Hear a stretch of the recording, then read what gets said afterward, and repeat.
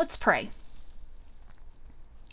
God, we thank you that you are a God that is over our striving, our rest, our work, our family, our lives, that you speak into each of those. God, thank you for this world that you created and that we live in that is more complex and more miraculous than we could ever imagine. And we thank you that you call us to rest just as you did. We thank you that your burden is light. Help us to relax into that this morning. It's in your name we pray. Amen. This morning, our sermon, the scripture directly for our sermon, is in the book of Genesis. Genesis, starting in chapter 1, and then we'll finish up in chapter 2. Genesis 1, verse 31. So at the very end of the chapter. Genesis 1:31. God saw everything that he had made, and indeed it was very good. And there was evening and there was morning, the sixth day. Thus the heavens and the earth were finished, and all their multitude.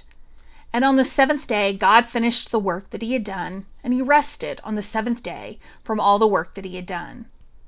So God blessed the seventh day and hallowed it, because on it God rested from all the work that he had done in creation.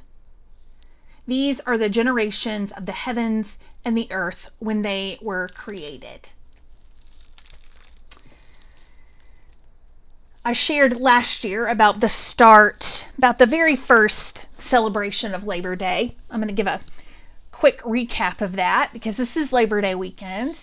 In the late 1800s, at the height of the Industrial Revolution in the United States, the average American worked 12-hour days and 7 days a week in order to eke out a basic living.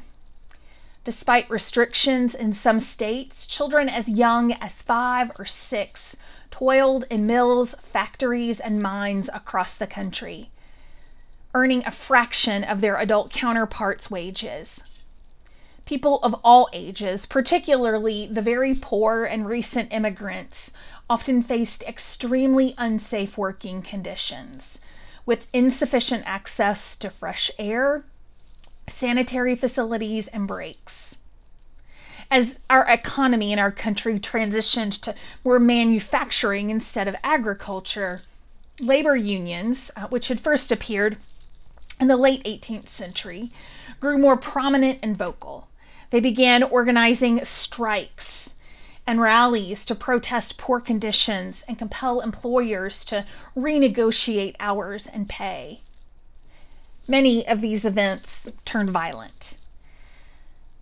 On September 5, 1882, 10,000 workers took unpaid time off to march from City Hall to Union Square in New York City, holding the first Labor Day parade in U.S. history. This is where the idea of a working men's holiday was born, and it was celebrated on the first Monday in September. It caught on in industrial centers across the country, and many states passed legislation recognizing it. However, Congress didn't pass a law celebrating Labor Day or reforming labor laws immediately.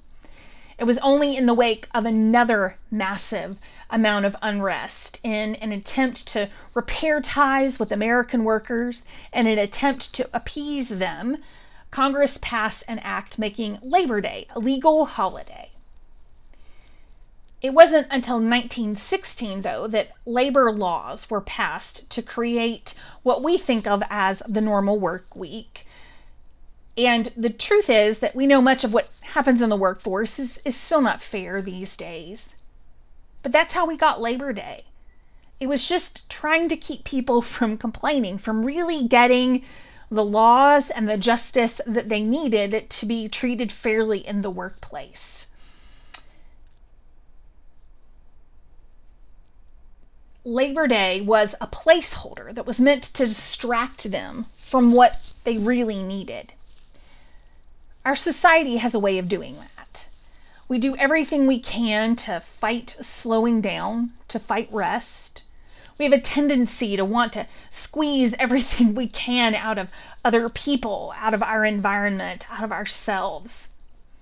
We're culturally like a toddler that is fighting sleep. If you've ever been around one of those people, those little people when they're trying to fight sleep, little ones do almost anything from giving in to rest. They'll cry, fight, come up with a million questions and needs. They'll develop crises that don't really exist.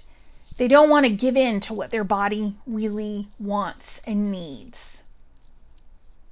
Maybe you find yourself doing this as well, fighting rest, fighting the need to slow down. This pandemic has jolted our schedules. I preached on this back in the spring when we were just starting this, and one of our short videos that I recorded includes some information, some thoughts on this. But we've lost our distractions. Lately, I've shared the term weapons of mass distraction to describe the way we keep ourselves busy with things like work, with entertainment, with other people, with exercising, with school, with things that could be good, but we use and engage with them to the point of distraction. We use them to the point of keeping ourselves from listening to the still small voice inside of us. I'll be honest, it seems like a bad idea to me to create the whole world and then to rest. It seems like a bad idea to call creation good, but to call the rest holy. If I had been creating the world, there would clearly have been some next step plans. The moment everything was created, some next strategy, an attitude of, okay, that's done, now what's next? Let's move on to the next thing. For some of you, maybe there would have been plans for making sure that things didn't go wrong. For others, there would be things to care for, needs to be met. For others, it would be a list of rules that you need to follow, that could need to be created for creation to follow so that everything runs smoothly. Others would want to enjoy creation and make some fun plans in this new space for everybody. Others would immediately want to learn and observe all that they could. Whatever your perspective, very few of us would say, all right, this is good. And now let's rest, because that's the really holy work. It struck me again this week that God did not need to rest. God is God. God has unlimited resources. God could have kept going. The reason God rested was to model that for us, to show that what you create, what you do is good, but resting is holy. Creating, hustling, and striving, achieving is not all that there is. Sabbath literally means cease or desist, but it also has roots in the word sanctified. How do we celebrate Sabbath in a world that likes to wear our achievements like badges? How do we celebrate Sabbath in a world that proudly talks of how busy they are all the time? What does Sabbath mean in a culture that has created a whole industry around self-care? Because while Sabbath does care for you, that's not its sole purpose. Just as it's not about avoiding a busy schedule, it's not about face masks or afternoon naps or even a good solid workout. Those things may be part of it, but that's not the heart of it. We were never meant to grind day after day. We have always been more than our greatest achievements, our greatest failures. We were created in the image of a God who rests. This is our first week in this series of a God who is, and this week we focus on a God who is resting. A God who says enough, who slows down and calls us to do the same. Sabbath shows our belief that we worship a God who is enough for us.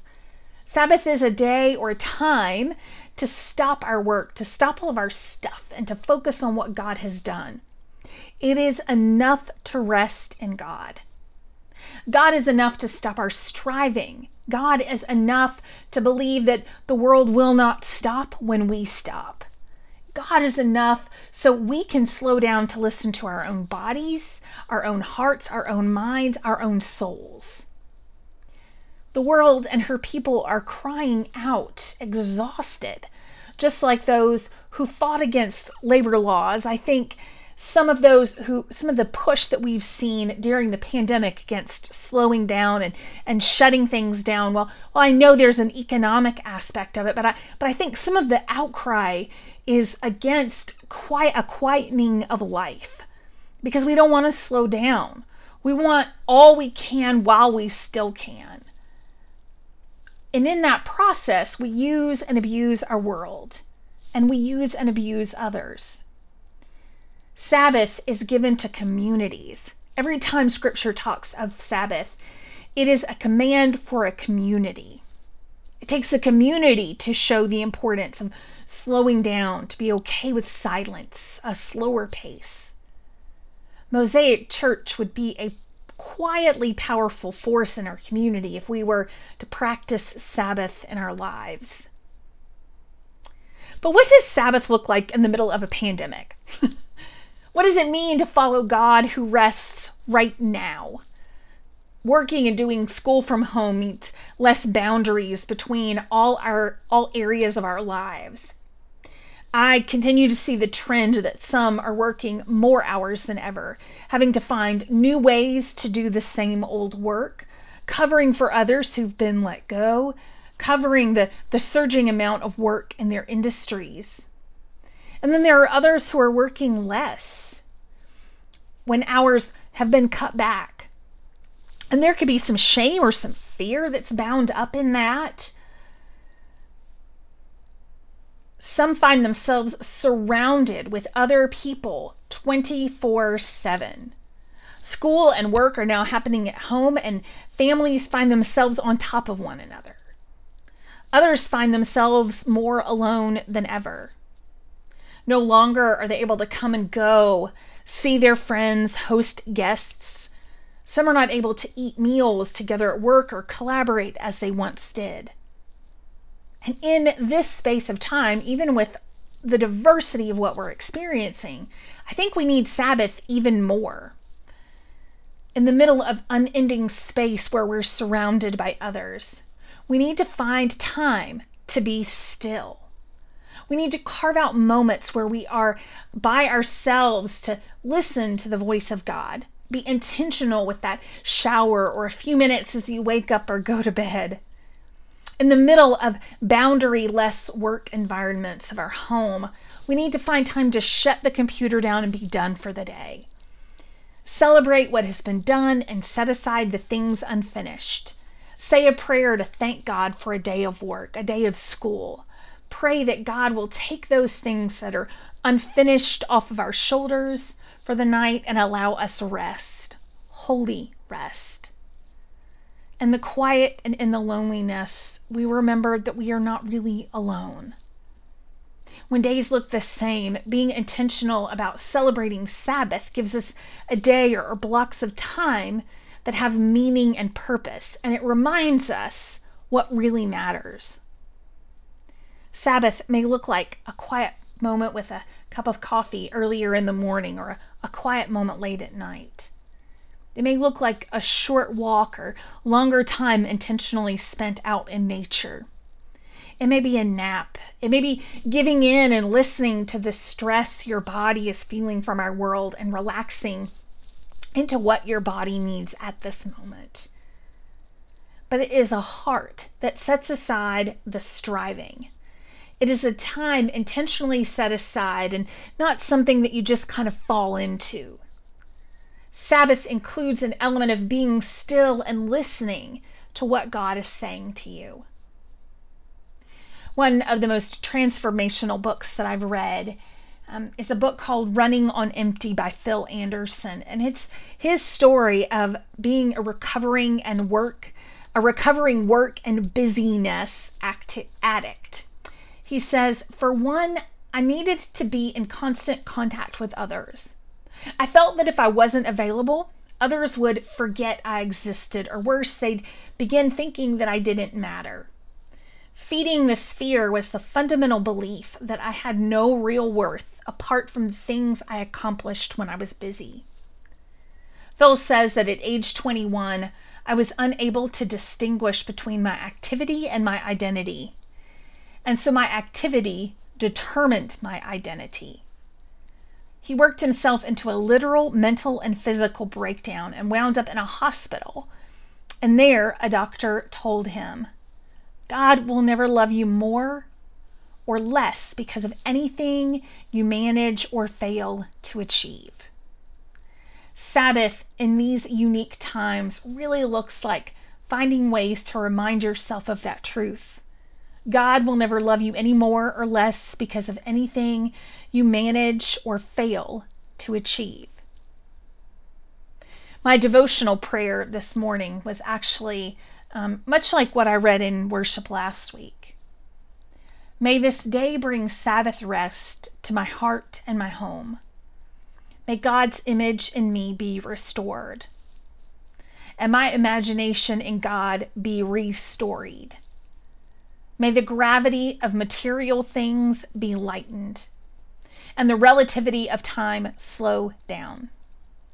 May I know grace to embrace my own finite smallness in the arms of God's infinite greatness. May God's word feed me and his spirit lead me into the week and into the life to come.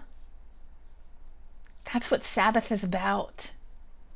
It's about taking time regularly to remind ourselves of our place in the world and to marvel at God.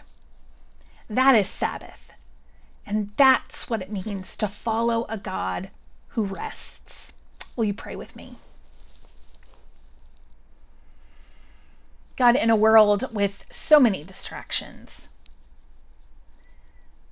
I pray that you would help us to be intentional about finding times, moments, minutes, blocks of time, days, whatever we can eke out, that are intentionally devoted to listening to you, to being reminded of what really matters, to enter into those activities with a sense of awe and worship at who you are, to be reminded that we are not only the things that we achieve in this world. You are a God who teaches us to rest, who models rest for us.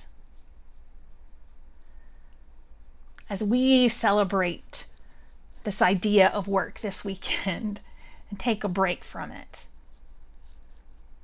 help us to intentionally think about our lives and how we can slow down, how we can turn the technology off, close the computer down, set the work aside, set the distractions aside, and focus on you. We ask all this in your name. Amen.